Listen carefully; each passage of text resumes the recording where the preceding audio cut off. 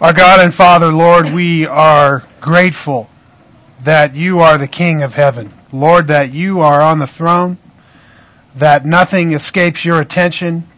Indeed, you hold the whole world in your hands. We honor you and we bless you and we praise you. We thank you that you have given us life and breath and that you give us everything we need, God. Oh Lord, we thank you for the gospel, which is your power to save us. The message about the person and the work of Jesus, our Lord and Savior. We thank you, God, that you have chosen us out of the world and saved us by the washing of regeneration. We thank you, Lord, that you have seen fit to wash us and cleanse us and forgive us of our sins, even as far as the east is from the west. So far have you removed our sins from us. God, we thank you. We thank you for the privilege that we have to gather in this place and to freely proclaim your word.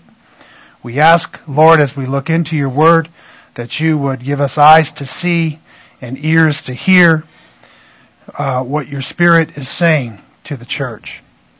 We honor you and we praise you in Jesus' name. Amen.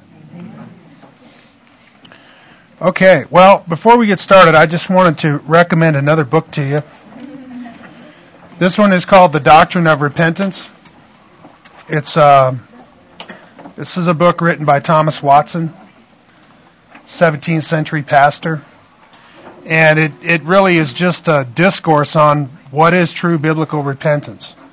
And if you've never read this book, this is a really good one to read. So, The Doctrine of Repentance by Thomas Watson.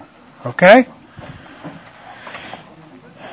With that, I want to just kind of bring you up to speed with a little bit of review.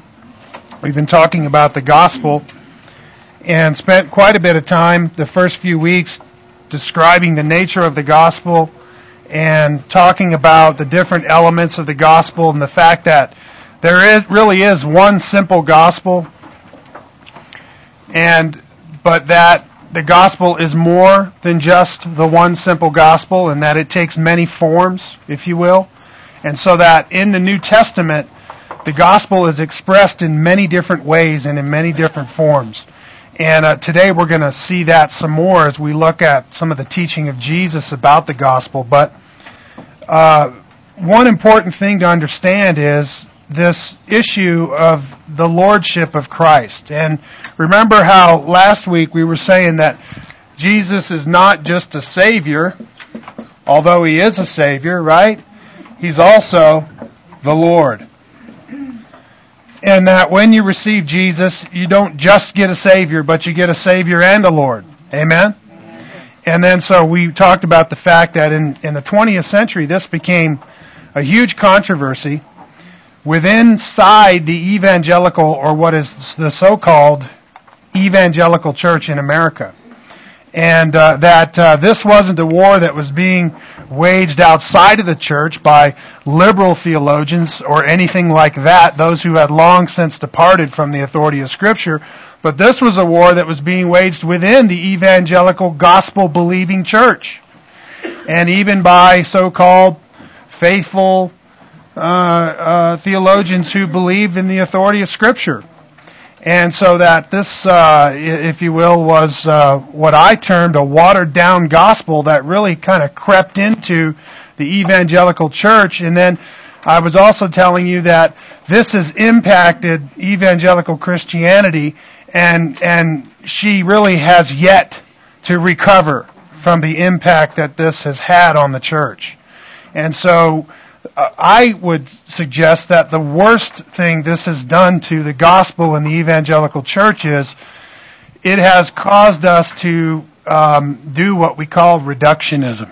Okay? And I keep telling you about reductionism. And that is that we reduce the gospel down to one simple cliche. Like Jesus died for you. Or God loves you and He has a plan for your life. Or, like many others that I've told you about. And why, while many of those things may be true in and of themselves, they really don't really express the gospel properly because they don't give us any balance or understanding about that, nor do they give us any depth of insight into what we mean by that. If we tell people that Jesus died to give us forgiveness of sins, well, that's a very important and true thing, but isn't it very important for them to understand that can apply to them as an individual if they will have faith in Christ?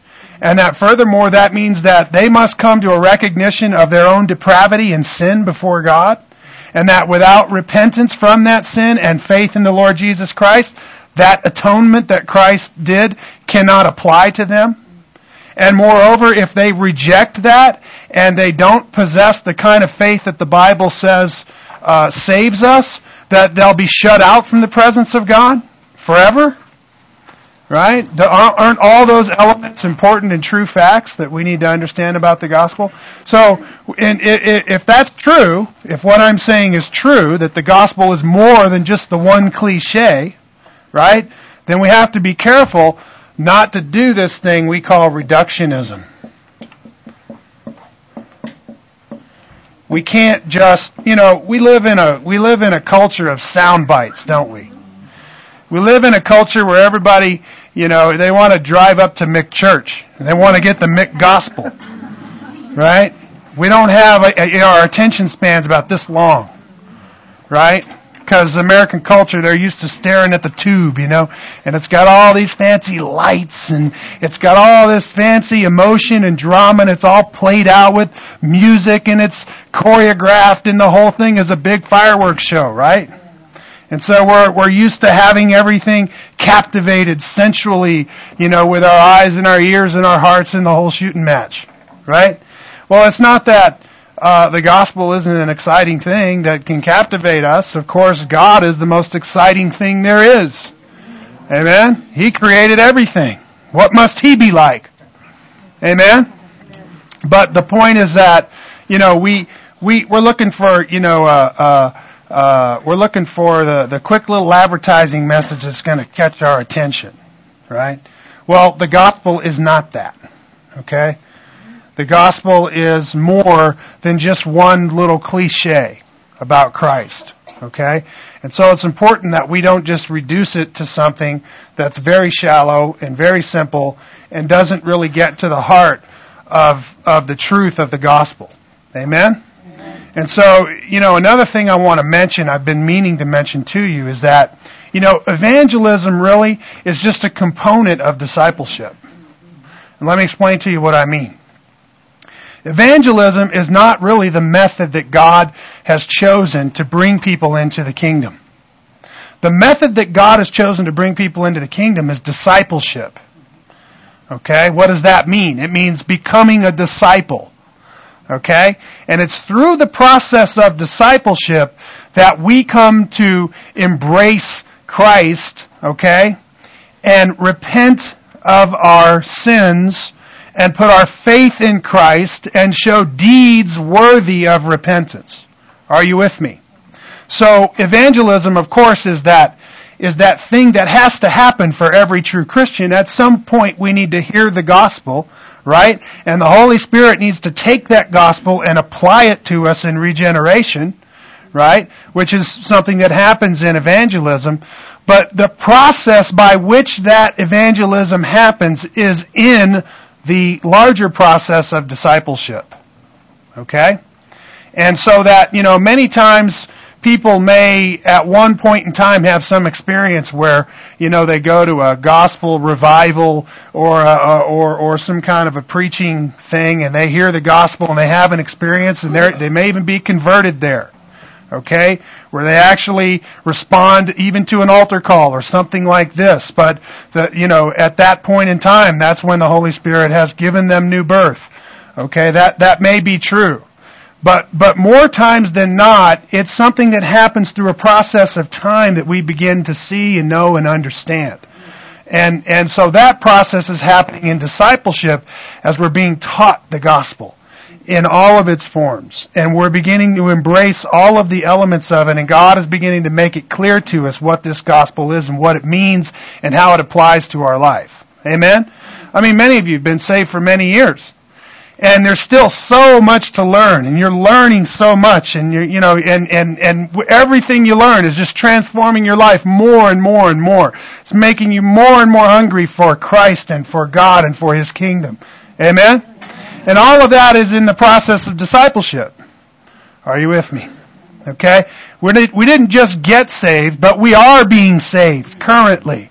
Amen? And we will be saved ultimately. All right? Are you with me? But he who endures till the end shall be saved. And ultimately, the endurance of the Christian or the perseverance of the Christian is what shows our true repentance in the end. Are you with me? So we'll talk some more about that. But it's important then to understand, because of this controversy that I talked to you about that has impacted the evangelical church, we'll call it the Lordship controversy. Okay? Because of that, the gospel that we hear has been reduced. And the gospel that people in our culture are embracing many times is a gospel that has been reduced. And that's why we, as good gospel ministers, need to be able to articulate the gospel to people. And we need to be able to bring it forth in its many forms, because it may just be that the one that they have lacked to hear is the very one that God will choose to save them with. Are you with me? Okay? So, it's important then, when we talk about the Lordship of Christ, that we do not reduce the gospel to this thing where Jesus is only a Savior and He's not a Lord.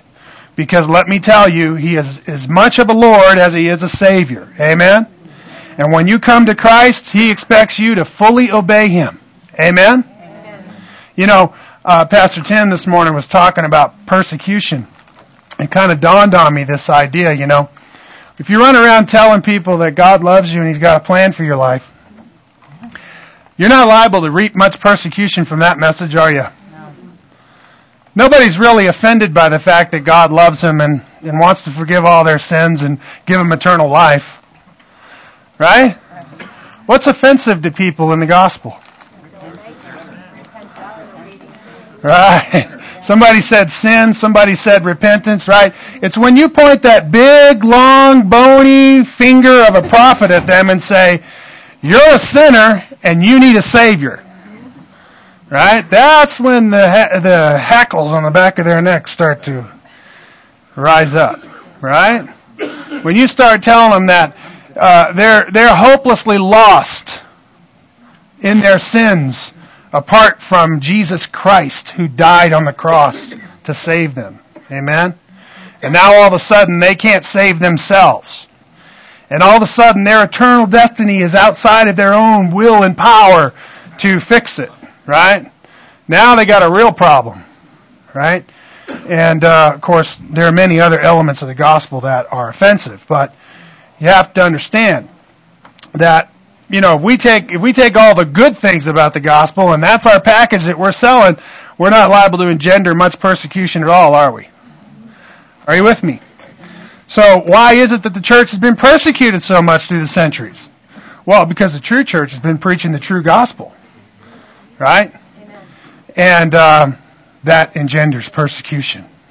Because the true gospel is not a popular message to the natural man. In fact, the Scripture says the natural man does not accept the things of God, right?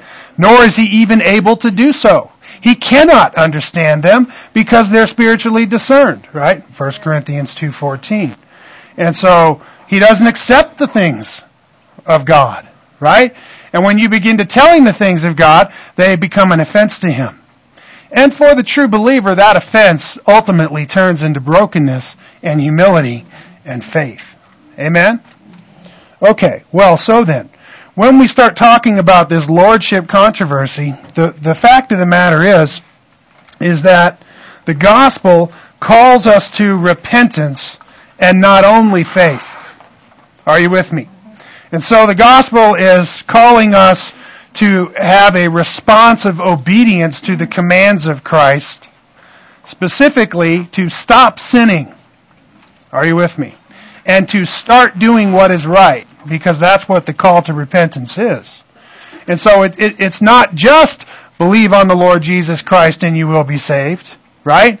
But that true belief in the Lord Jesus Christ, the nature of that belief accompanies obedience to the commandments of God. So, in other words, if you have the kind of faith that saves, that faith is characterized by obedience to God, right? Not that obedience to God earns you any merit with God. Are you with me? Because we've already established that justification happens by grace alone, through faith alone, in Christ alone. Amen? But that if you possess the kind of faith that saves, it is characterized by repentance and obedience. Are you with me? Okay? So this is where there's a lot of controversy and there's a lot of misunderstandings. Okay? Works does not merit the favor of God. There's nothing you can do to merit the favor of God. You're a sinner and you've already offended Him. Amen? Jesus' perfect life has merited the favor of God, and Jesus' death has paid the penalty for our sins. Thus, favor with God and reconciliation with God happens simply by faith in Christ. However, the kind of faith that saves a man is the kind of faith that's truly repentant from the heart. It's truly humble and broken before God, and it proves that repentance by its deeds. Are you with me? Okay. And so, which means then, first and foremost, we come to Christ not only believing that He saved us by His life and death, right? But in embracing that, we're willing to surrender to His Lordship. We're willing to follow Him as Master and King. Okay? Because He does have high and holy commands which are to be fully obeyed. That's unmistakable in the words of Jesus. Would you agree? Okay, so then, last week we talked about that. We talked about the Lordship controversy. I pointed out this book here, The Gospel According to Jesus by John MacArthur. Really, this is a book that happened in the midst of the Lordship controversy. If you will, he was taking the side that true saving faith produces obedience to the commandments of Christ, and he was right in the middle of the whole controversy. Okay? And this was his defense in the controversy. So that's why I point this out. If every Christian ought to have this book. Every Christian ought to read this book, because it teaches us from the text of Scripture the true gospel that Jesus was teaching us, and it causes us to look very intently at the words of Jesus in His gospel. Are you with me? Okay, so that's why I brought that up. But then we began to talk about the fact that Jesus is Lord. Remember, I said that you don't make Jesus Lord, but that He already is Lord, right? And that, here's another thing we do, right? You need to make Jesus your Lord. Make Jesus your Lord. And of course, there really is a genuine drive behind those who would say this, right? They're asking you to come willingly to Christ and to submit willingly to His Lordship, right? But my point was, you don't make Jesus Lord. Jesus is already Lord. Amen? He's the creator of the ends of the earth. Of course He's Lord. He's the only sovereign and King. God, very God. God Almighty, eternal God. Jesus said to the Pharisees, before Abraham was, I am. Right? And He's talking about the fact that He is the eternal God. Amen? So that makes Him, by virtue, the only sovereign and King. Are you with me? And so Jesus is Lord. And so this truth is held out in the Scripture. Jesus is the very God of providence and the sustainer of everything that He has created. He is the reigning King of history, and He is the judge of the living and the dead. That's who Christ is. He's the Lord. Amen? And every man and woman who has ever lived is going to give an account to Christ at the judgment after death. Amen? That's what the Bible clearly teaches. And so it would say something like this in Philippians 2:9 and following. Therefore, also God highly exalted Him, that is Jesus, and bestowed on him the name which is above every name, that at the name of Jesus every knee should bow, of those who are in heaven and on earth and under the earth, and that every tongue should confess that Jesus Christ is Lord, to the glory of God the Father. Everybody who has ever lived is going to face Christ and bow the knee before him and confess him to be Lord. That's what the Bible says. You know why that is? Because Jesus is Lord. He is Lord, and he's not going to put up with the rebellion of mankind. Everybody's going to give an account. Amen? Remember when we studied Romans 3? And Romans 3:19 and 20 said that the whole world was accountable to God for the things that were written in the law and the things that were written on their conscience. Amen? And so that accountability is going to be real.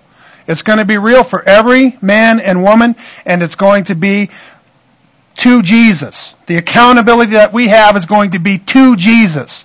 And in that accountability, we are going to recognize that he is the Lord. Amen? So whether you receive him as Lord or submit your life to him as Lord, or whatever terms you want to use, right? The fact of the matter is that he is the Lord, and he is your Lord, and you are accountable to him whether you recognize it or not. Amen? And so is every man.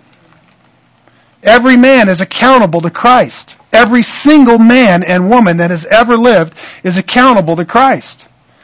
And family, that's a gospel truth. Okay? And so either you come to Christ and you be saved, or you reject Christ and you perish. Isn't that the essential message of the gospel? Isn't the very name of Jesus, the Lord saves? Isn't that God's purpose in creating everything that he did? That through the redemption of Christ, he might manifest his glory and excellency as God? Yes? Okay, well then. So, Jesus is not only Lord, but his gospel calls us to willing submission to his lordship.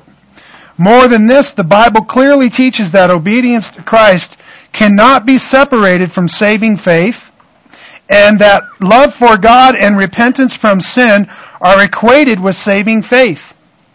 You hear what I'm saying here? I'm saying that obedience to Christ cannot be separated from saving faith. Let me put it another way. In the Bible, whenever there is a teaching about saving faith that is portrayed, it is usually tied directly to obedience at some level or degree, or in some way or form. And I'm going to show you that today in some of the teachings of Jesus and the apostles. But what I'm telling you is, in New Testament theology, you cannot separate obedience from saving faith. Okay? This is the point in the teaching of every apostle, and it's the point of the teaching of Jesus when he talks about the nature of faith. Okay? And I'll show you that in the Scripture. Jesus is frequently heard asserting his right to rule us and calling people to obedience to himself. So here's what we're saying. When Jesus is preaching his gospel, he is asserting his right to rule us. He's asserting his right as Lord and King. And he's referring to us in terms that are like, if you will, a master and a slave, or a servant. He is asserting the fact that he is the Lord and we are the ones who are to obey.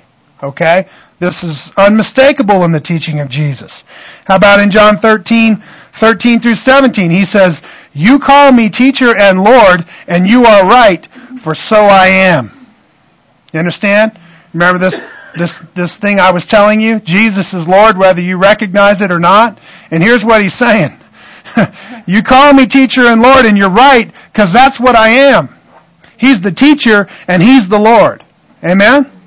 He says, "If I then, the Lord and the teacher, washed your feet, you also ought to wash one another's feet. For I gave you an example that you also should do as I did to you. Truly, truly, I say to you, a slave is not greater than his master, neither is one who is sent greater than the one who sent him. If you know these things, you are blessed if you do them." Okay? So here's Jesus, and he's giving these guys commandments. He's giving them directives. He's the Lord. He's the teacher. He's the sovereign, right? And then he gives an analogy of a master and a slave, implying that they are what? Slaves. Because indeed they are what? Slaves. So is everybody who has trusted Christ as Savior with saving faith. They have made themselves willingly, if you will, a slave of Christ.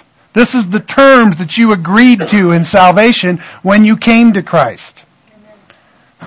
You came as a servant, right? You came as somebody hopelessly lost in their sins, and He bought you with a price. He bought you from the slavery of sin to bring you into His house and make you a slave. Are you with me? Of course, slavery to Christ is true freedom. Amen? We'll talk more about that. How about Matthew 10:24? Jesus says, a disciple is not above his teacher, nor a slave above his master.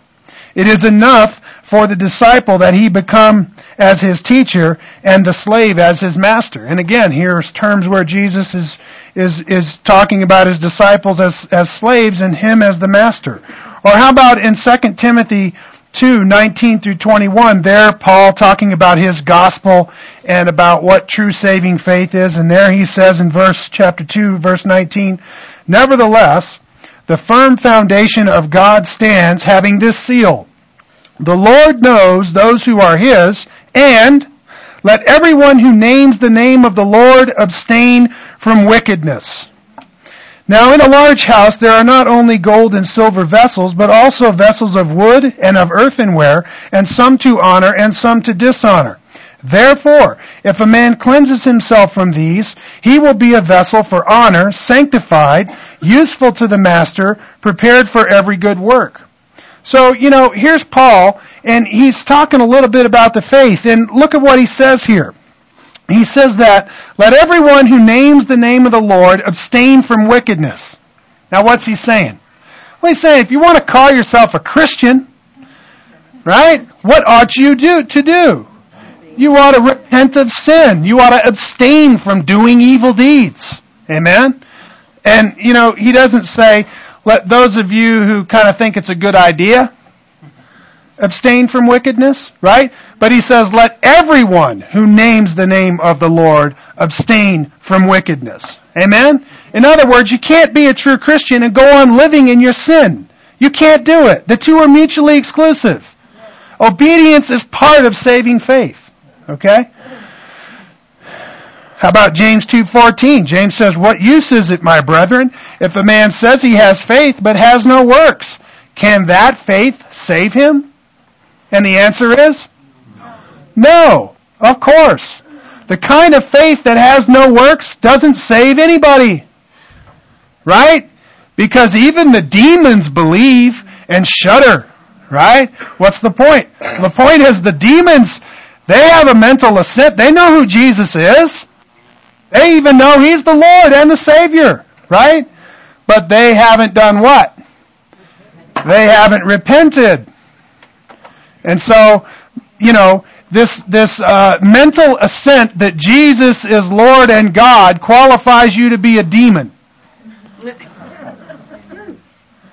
Are you with me?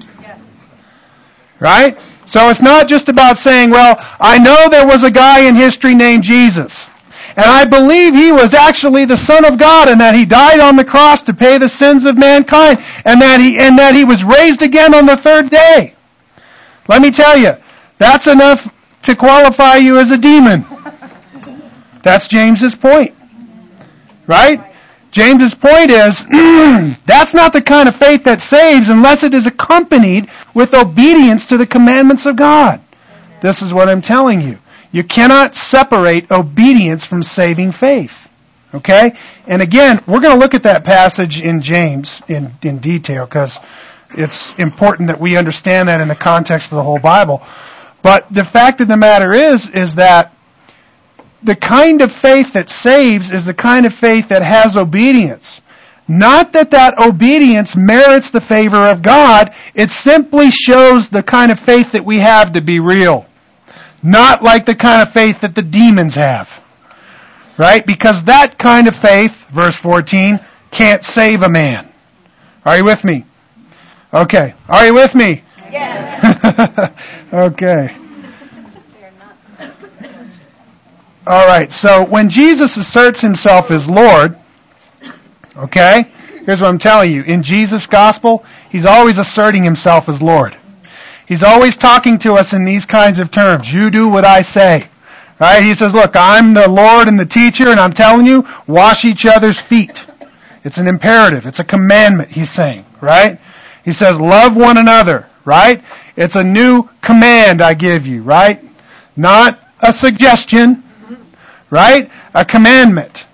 And, the Lord and the teacher is giving us a commandment. Well, when Jesus asserts himself as Lord, he makes it clear that those who reject his claim on them are destined to perish because of it. Okay, so here's another aspect of Lordship. In Jesus' own call to Lordship, he's saying, if you reject me as Lord, you are going to perish. And this is why I keep telling you, the gospel is a warning. We can't just reduce it to God loves you and has a plan for your life. Right? Well, let me tell you, God may love you and God may have a plan for your life, but let me tell you, it may not be a good one. You with me? So what should you do? Right? Repent. Right? Be baptized, every one of you, in the name of the Lord Jesus Christ for the forgiveness of sins, and you will receive the gift of the Holy Spirit, in the words of Peter. Right? And so the fact of the matter is, Jesus asserts himself as Lord, and when he does that, he says those who reject his claim are going to perish. How about Matthew 7:21? He says, not everyone who says to me, Lord, Lord, will enter the kingdom of heaven, but only he who does the will of my Father who is in heaven. Many will say to me on that day, Lord, Lord, did we not prophesy in your name? And in your name cast out demons, and in your name perform many miracles. And then I will declare to them, I never knew you. Depart from me, you who practice lawlessness. Therefore, everyone who hears these words of mine and acts upon them may be compared to a wise man who built his house upon the rock. You see, Jesus is giving us an essential teaching of the gospel. He's saying, look, not everybody who calls me Lord is going to go to heaven. That's what he's saying. But only he who what? Does the will of my Father who is in heaven. Right? And so his point is that, look, you have people who are true believers, and you have people who are mere professors. Okay? And here the contrast in Jesus' teaching is very clear. The true believer does the will of his Father who is in heaven, and the mere professor, right? The mere professor does not do the will of God. And because he does not do the will of God, Jesus says at the judgment, depart from me, I never knew you. Okay? And this is what Jesus says. Just because somebody calls me Lord doesn't mean that they really obey me. So now he's not just saying, acknowledge my lordship. Now he's saying, acknowledge my lordship with deeds worthy of repentance. You understand what he's saying? He's saying, don't just tell me I'm Lord, obey me. That's what he's saying. Okay? And furthermore, that this obedience is going to show itself to be real and true. And we're going to see this in many gospel passages. But you see how the true believer does the will of my Father who is in heaven, verse 21. And verse 23, look, the mere professor, you who practice lawlessness. You see that? You see the contrast? Doing the will of God or practicing lawlessness, right? And of course, practicing lawlessness, that's another way of saying sinning, right? Breaking the commandments. And remember, I want to remind you of something. You remember how there's two kinds of sin, right? Who can tell me what they are? Okay, there's sins of omission, and there's sins of commission. Don't forget that as we are going through these gospel passages. Okay? So if you practice lawlessness, okay, here's what it means. It means that you omit doing what you ought to do, and you commit things you're not supposed to do. Are you with me? And on the contrary, if you are doing the will of God, okay, you are not omitting those things that you should do, right? And you are not doing those things that you should not do. Are you with me? I'll give you an example. The third commandment, right? Thou shalt not take the name of the Lord thy God in vain. Okay, so you know what that means? That means you don't take the Lord's name in vain if you do the will of God. But if you practice lawlessness in that regard, what are you going to do? Well, you take the name of God in vain. So I ask you, what's coming out of your mouth? Are you with me? Because that may be the very thing that you're doing that's obvious that you practice lawlessness. And you're like one of those ones that says, Lord, Lord, but does not do what I say. Are you with me? Or you keep your speech holy unto God. Right? And you're like the one that does the will of God. Are you with me? This obedience is tied to this saving faith. How about Matthew 24, verses 48 through 51? This is in the Olivet Discourse, and Jesus is teaching the parable of the talents there. And he says this there. He says, but if that evil slave says in his heart, my master is not coming for a long time, and shall begin to beat his fellow slaves, and eat and drink with drunkards, the master of that slave will come on a day when he does not expect him, and at an hour which he does not know, and shall cut him in pieces, and assign him a place with the hypocrites. Weeping shall be there, and the gnashing of teeth. Now remember my point when I started right here. It was this, that when Jesus asserts himself as Lord, he makes it clear that those who reject his claim on them are destined to perish because of it. And right here in the Olivet Discourse, he's telling everybody, look, I'm coming on a day when nobody knows the day or the hour, so you better be ready, right?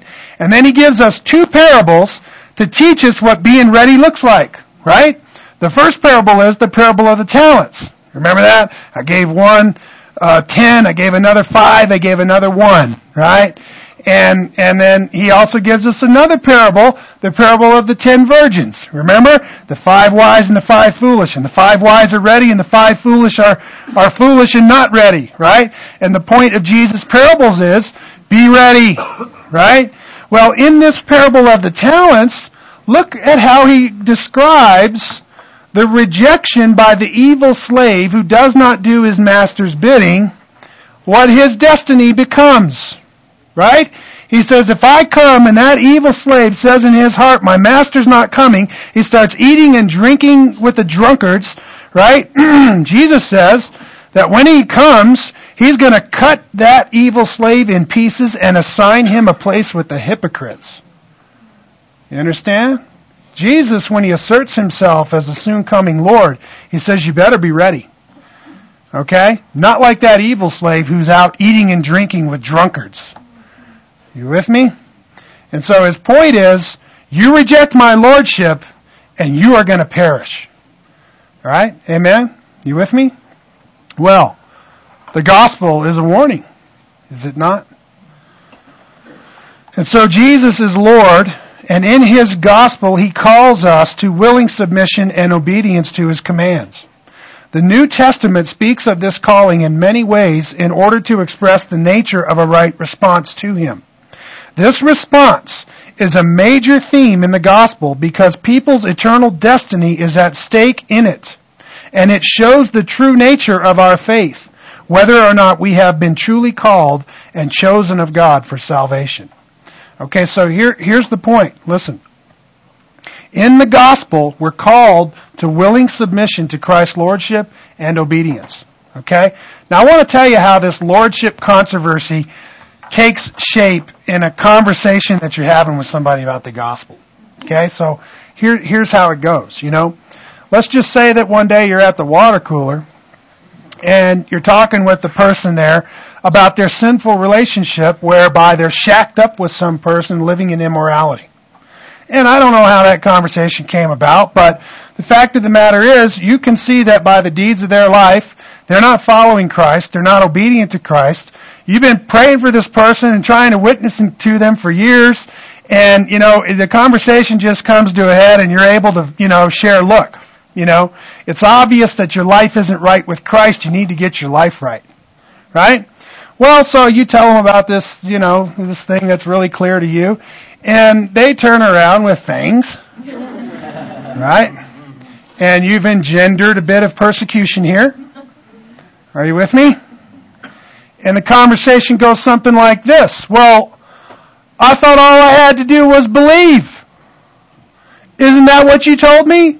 All I have to do is believe and Christ forgives me of my sin. By the way, God understands me. You ever heard that before? God understands me. God knows that, me and God, we kind of have this thing. Me and God are like this. God understands me. In other words, God knows me, and He doesn't mind if I live in immorality with somebody. I know what the Bible says and all that, but God understands me. He understands my unique circumstances. Okay? Now, not only that, let me tell you, that person may actually have been in an evangelical church where they have had that kind of a gospel taught to them in the past. Because there's such an emphasis on, let me tell you, there's a doctrine that goes around in certain circles that's called once saved, always saved. Okay, let me tell you about this. Okay, now I'm not talking about the doctrine of perseverance of the saints. That's not what I'm talking about. I'm talking about a doctrine that is termed once saved, always saved. Here's what they mean by this thing, okay? I'm going to try to articulate this for you. If you were ever in an evangelical church service and you responded to an altar call, and in that altar call you walked down to the front and you said the words and said the prayer to commit your life to Christ, you're saved. You're in, baby. And once that's happened, you can never lose your salvation. Okay, this is how this thing is taught. Well, don't get me wrong. I'm not advocating you can lose your salvation. I'm just saying that if that faith that you had at that time is not characterized by obedience and submission to the Lordship of Christ, it's not the kind of faith that saves, and you never had a salvation to lose. Are you with me? So how will we know whether or not you're truly saved? Or more importantly, how will you know that you're truly saved? Well, if you go out and 5 years later you find yourself shacking up with some gal, right? Because God understands you and He realizes that, you got a few flaws in your life and, it's okay with you and God because of that thing you did back there 5 years ago. Are you with me? You see how destructive these doctrines are? Let me tell you, that's an extremely popular doctrine, and I want to tell you, inside evangelical Christianity, I don't want to name the denomination that's their flagship doctrine because I don't want to offend people that may be of that tradition. But the fact of the matter is that, family, that is a deceitful, wicked, evil way to characterize the gospel, and it leads people astray. It leads them down the broad path to destruction. Are you with me? And so, what happens when we look at this person's life and what we see is the fruit is sin? What does that tell you about the nature of their faith? If they live in an ongoing pattern of sin, right? What does the Bible say about that? The Bible says immense, huge, massive volumes of things about that, which I'm going to show you today and next Sunday, Lord willing, okay? But the point is that the fruit of our life shows us the nature of the faith that we have, if it's the kind of faith that saves or the kind of faith that doesn't save. Are you with me? Okay? And so here's a little bit more about that Lordship controversy. It's important then, at that point, at that conversation at the water cooler, that we're able to articulate to that person, let me tell you, it sounds to me like you misunderstood the gospel. Because the gospel doesn't say that just because you acknowledge that Jesus is some person that lived and died in history, that you're going to be forgiven of your sins, right? But in fact, the gospel teaches that if you truly embrace Christ, you're going to have a faith that proves your repentance by your deeds. As a matter of fact, those are the very words of Acts 26:20. where Paul is telling King Agrippa what his gospel was. I preached, he said, that men should repent and prove their repentance by their deeds. You see, that was part of Paul's gospel. He said, don't just confess that Jesus is Lord, Lord, and do not do what he says. Or you could even quote that scripture to him and say, how come you call Jesus Lord, but you do not do what he says? Aren't you like those very professors that he's teaching are going to perish in their sin? You with me? And you see how people can have a misunderstanding of the gospel. It's important that we're able to articulate it to them. Because that's the very thing that's got them locked in this sin, right? And there they are just justifying it day after day in their own minds. Their conscience is being pricked. They know they're doing wrong, right? But they've got this mental justification for the thing. And that's just one example of many that I could give you, right? But I'm telling you, this lordship controversy, it's an important thing. It's an important thing that we need to be able to express to people because of the way that the gospel has been watered down in our time in history. Are you with me? How many of you have heard expressions of this watered down gospel? Right. See, it's very prevalent. We're all aware of it, aren't we? It's holding man's view above God's view. People just aren't doing their homework. Mm-hmm. Being Bereans. Mm-hmm. Somebody said, and so they're going to go with that instead of what God's word says. Right. Everybody who's in their sin, justifying their sins, got a good reason for it. They got to be able to tell themselves something. Right? At least a good part of them do. I know in postmodernism, right, nobody cares anymore, And they think because they don't care, God doesn't care. Right? How wrong they are. Right? And ignorance will not be an excuse at the judgment seat. Yes, ma'am. One reaction I've gotten a few times is something like, so you're telling me you're perfect? Yeah. Right. So, I mean, You're holier than me. Right. You're holier than thou, right? So I think what you said about an ongoing pattern, Mm-hmm. it's like, yeah, everybody sins, but then the true Christian's response to that is repentance and grief. Amen. To God for forgiveness. Yeah. Not perfection. Yeah, and I'm gonna get to this. I'm gonna take you to some verses in 1 John when we talk about true believers and mere professors. I'm going to show you how the Bible teaches about this topic very clearly. And like Carol was saying, it's not that we don't sin, okay? Every one of us in this room that's been born again still sins every day, right? In thought, word, or deed, right? I mean, we commit sin all the time, right? That's the nature of our fallen self, right? However, we have the nature of God living in us, and we're convicted by that sin, right? The Holy Spirit is there to say, wait a minute, time out, bub. You can't do that. Isn't Jesus Lord, Lord? Right? And so there's this great struggle within us over sin, right? And it's not the struggle to find a new way to justify our sin, right? It's a brokenness and a humility before God that weeps and mourns over our sin, right? And we cry out with Paul, "Oh, wretched man that I am, who shall deliver me from this body of death?" Amen? But thanks be to God who gives us the victory in our Lord Jesus Christ. Amen? Okay, so, yeah, but we're going to talk about that. We're going to talk about, what this saving faith is characterized by when we talk about the nature of faith. So, here's something I want you to kind of grasp. When we say, what do you need to do to be saved? Well, it's real simple, family. If you haven't heard me say it, let me just boil it down for you, okay? Repentance and faith. That's what you need to be converted. That's the human response that shows that you've been truly born again by the Holy Spirit. Are you with me? Because regeneration precedes faith.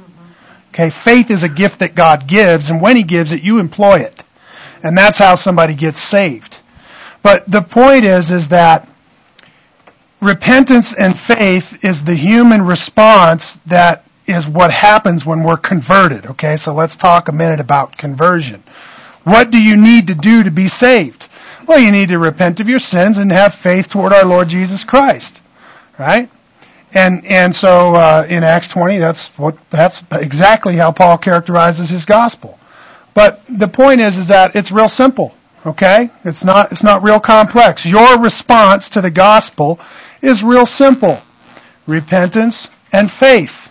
Okay? So, just for a minute, let's talk about faith. Just briefly, we'll talk more about it. But faith is simply three things. Okay? Biblical saving faith is three things. It's knowledge, agreement, and trust. Okay?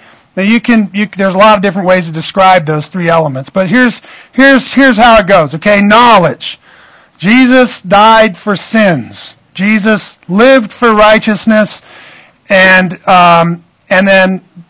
so you know those facts about Jesus. Then you agree, okay, with those gospel facts. I'm a sinner. Jesus is the provision that God provided to save me, right? And so I agree with those things wholeheartedly. But that only qualifies you to be a demon. Okay? Because it's missing this third element. This third element, I think it's in the Latin, is fiducia. It means trust. It means there's a commitment. Okay? And you may have a knowledge of Christ, and you may agree that knowledge is true, but until you come to the place where you embrace it with your heart, and you embrace it with a commitment, okay, you don't have the kind of faith that saves. And so that faith needs that third element of trust, okay? And so, if you will, when we say repentance and faith, that's the kind of faith we're talking about. We're talking about a faith that goes all the way to committing itself to obedience to Christ. Are you with me? But the way that obedience, you could just say that faith is enough, because faith is enough. Because true saving faith is characterized by repentance. Are you with me? So, we could boil it down that short, but it's better to do it in a biblical way. In the Bible, when they're preaching the gospel, they're always telling us to repent, because God wants to make it real clear. Okay? Faith isn't just calling him Lord, Lord, and not doing what he says. He wants to make it real clear. We need to repent. You know what that means? Stop sinning. That's what it means. Stop sinning and do what's right.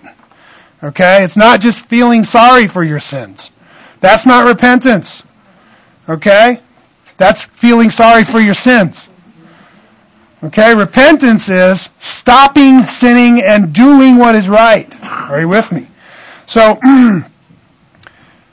when we boil this thing down and we say, what do I need to do to be converted? Well, you have faith and repentance, or repentance and faith. Okay? And one goes with the other. Okay? But the point here is that this faith has a commitment of trust in Christ. Okay? Now, that is witnessed in our life, or borne evidence of, by repentance. Because if you've come all the way to the place where you're trusting Christ for your salvation, with all of the agreement of the fact that you're a sinner, right? And you need a Savior, and so God has provided Christ. If you truly believe that with a trustful commitment, what's going to be a response in your life? Well, if Christ saved me from my sins, how can I go on sinning? Right? Which is the topic of Romans chapter 6, right? If Jesus is the Lord and He's telling me to stop sinning, what must I do? Stop sinning, right? Okay, so think about this then. When we talk about repentance, that biblical repentance is a summons to obedience. Okay? And here's what it doesn't just mean. Well, let's not reduce repentance to that thing I did back there in the chapel 12 years ago. Okay? Because repentance is not that thing you did back there in the chapel 12 years ago. Now, you might have repented there, right? But then you had to go home and go to bed and wake up the next day and do what? Repent, right? And here I am 12 years later, and I'm going to wake up today and I got to do what? Repent, right? And that ongoing pattern of repentance and faith shows my faith to be genuine. Are you with me? Okay, so then, the summons to repentance is a call to obedience. Jesus is often heard calling people to repentance from sin and warning them of the consequences of sin.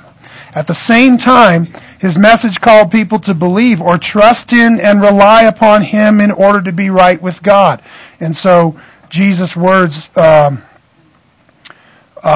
Mark chapter 1, after John had been taken into custody, Jesus came into Galilee preaching the gospel of God and saying, "The time is fulfilled and the kingdom of God is at hand. Repent and believe in the gospel." Okay? So you can see how conversion, in the words of Jesus, is boiled down to these two simple things.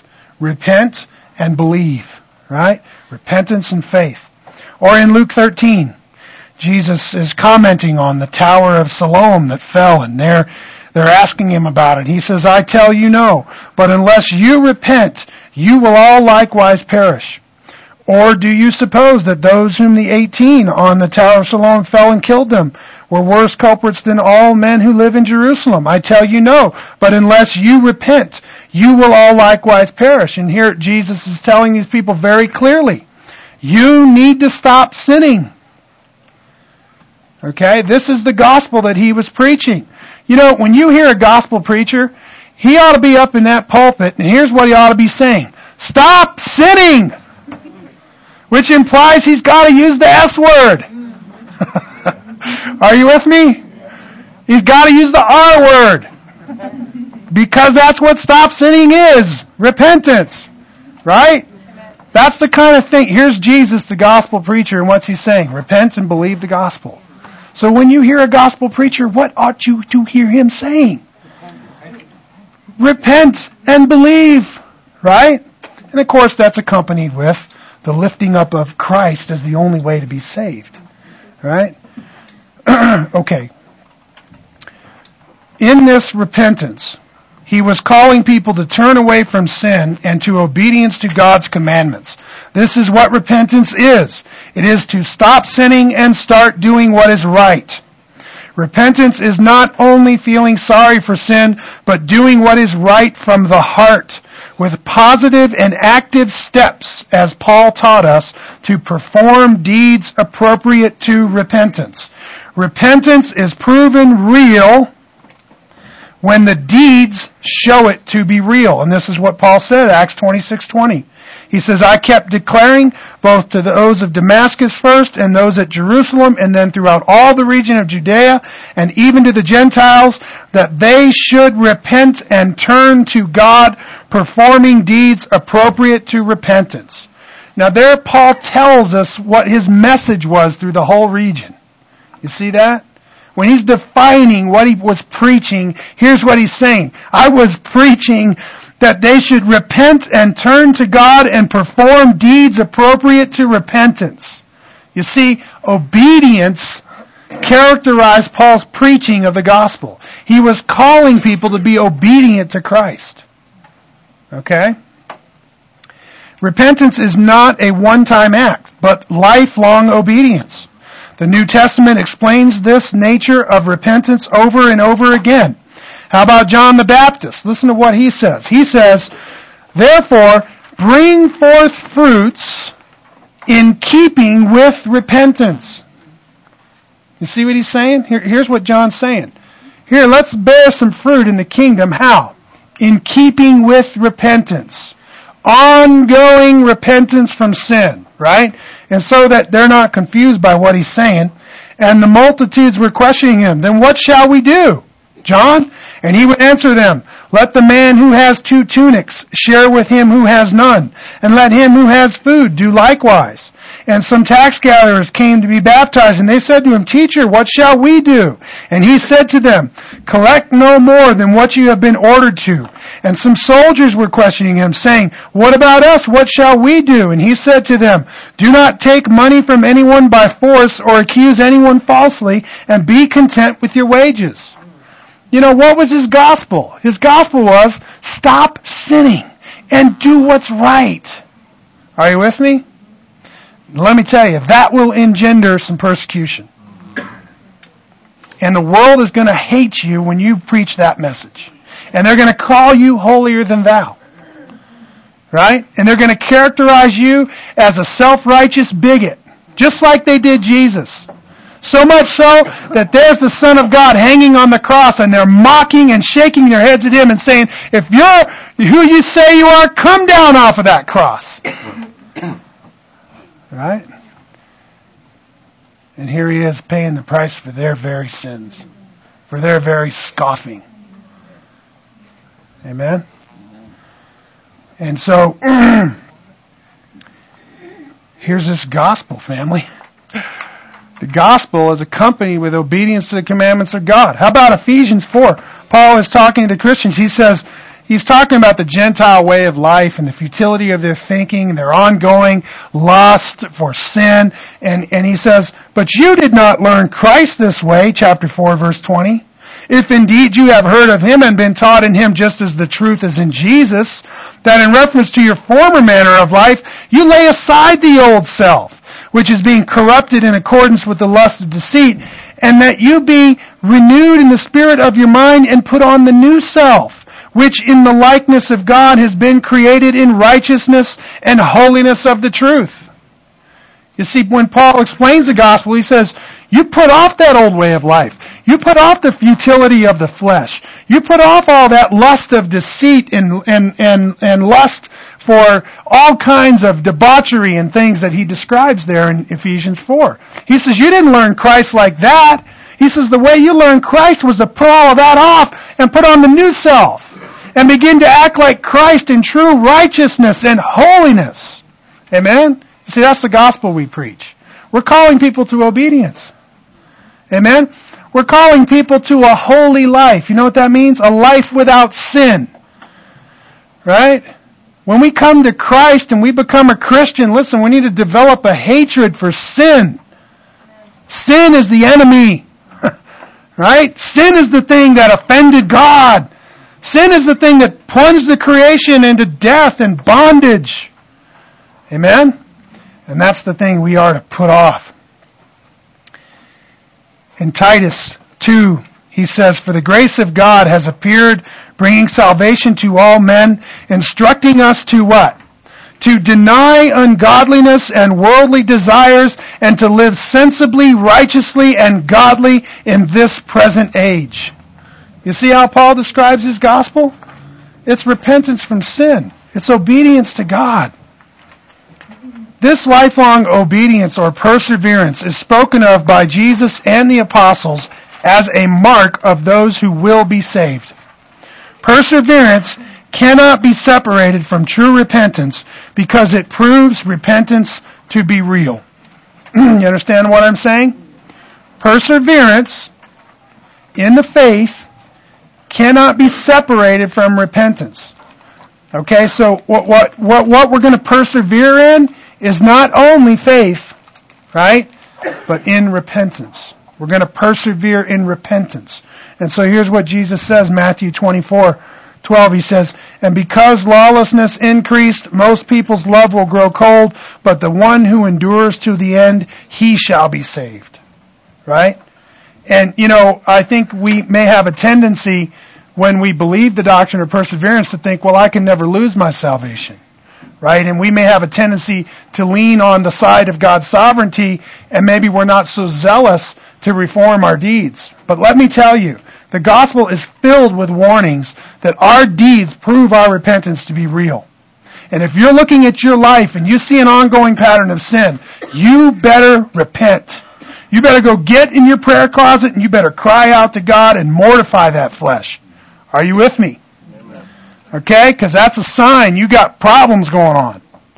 Are you with me?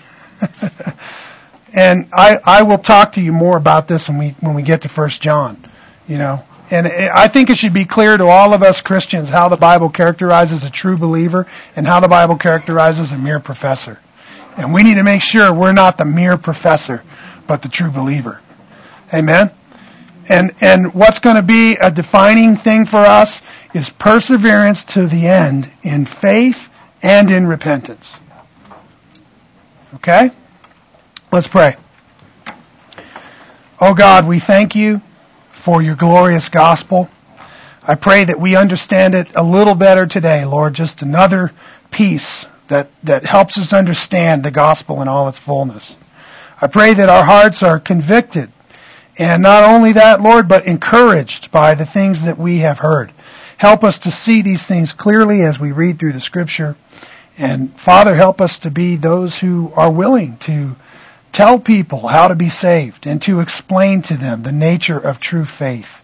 God, give us words to speak that people might be saved. We honor you and we bless you in Jesus' name. Amen.